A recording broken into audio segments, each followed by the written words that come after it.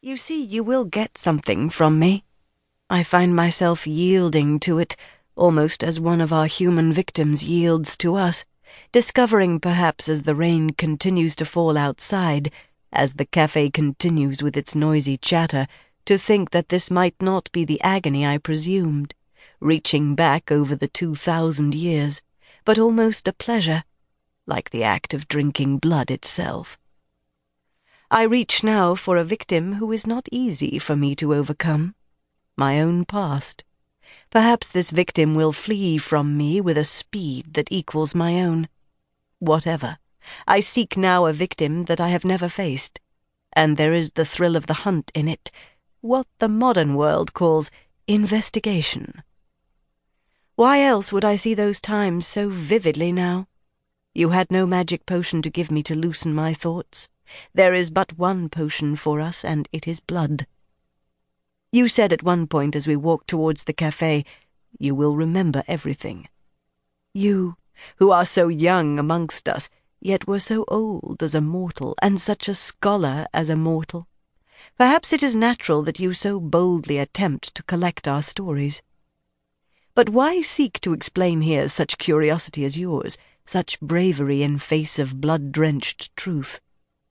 How could you have kindled in me this longing to go back 2,000 years, almost exactly, to tell of my mortal days on earth in Rome, and how I joined Marius, and what little chance he had against fate? How could origins so deeply buried and so long denied suddenly beckon to me? A door snaps open. A light shines. Come in. I sit back now in the cafe. I write, but I pause and look around me at the people of this Paris cafe. I see the drab unisex fabrics of this age, the fresh American girl in her olive-green military clothes, all of her possessions slung over her shoulder in a backpack.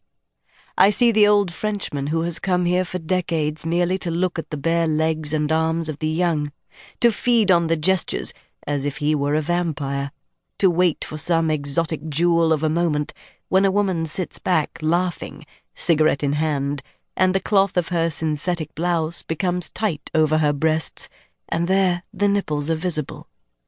Ah, old man. He is grey-haired and wears an expensive coat. He is no menace to anyone. He lives entirely in vision. Tonight he will go back to a modest but elegant apartment which he had maintained since the last great World War, and he will watch films of the young beauty Brigitte Bardot. He lives in his eyes. He has not touched a woman in 10 years. I don't drift, David. I drop anchor here, for I will not have my story pour forth as from a drunken oracle. I see these mortals in a more attentive light. They are so fresh, so exotic, and yet so luscious to me, these mortals. They look like tropical birds must have looked when I was a child, so full of fluttering, rebellious life, I wanted to clutch them to have it, to make their wings flap in my hands, to capture flight and own it and partake of it. Ah, that terrible moment in childhood when one accidentally crushes the life from a bright red bird. Yet they are sinister in their darker vestments, some of these mortals, the inevitable cocaine dealer, and they are everywhere, our finest prey, who waits for his contact in the far corner, his long leather coat styled by a noted Italian designer, his hair shaved close on the side and bushy on the top to make him look distinctive, which it does, though there is no need when one considers his huge black eyes and the hardness of what nature intended to be a generous mouth. He makes those quick, impatient gestures with his cigarette lighter on the small marble table, the mark of the addicted.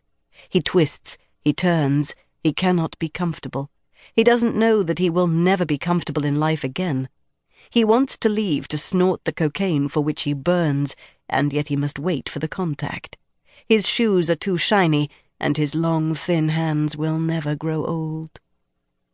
I think he will die tonight, this man. I feel a slow gathering desire to kill him myself. He had fed so much poison to so many.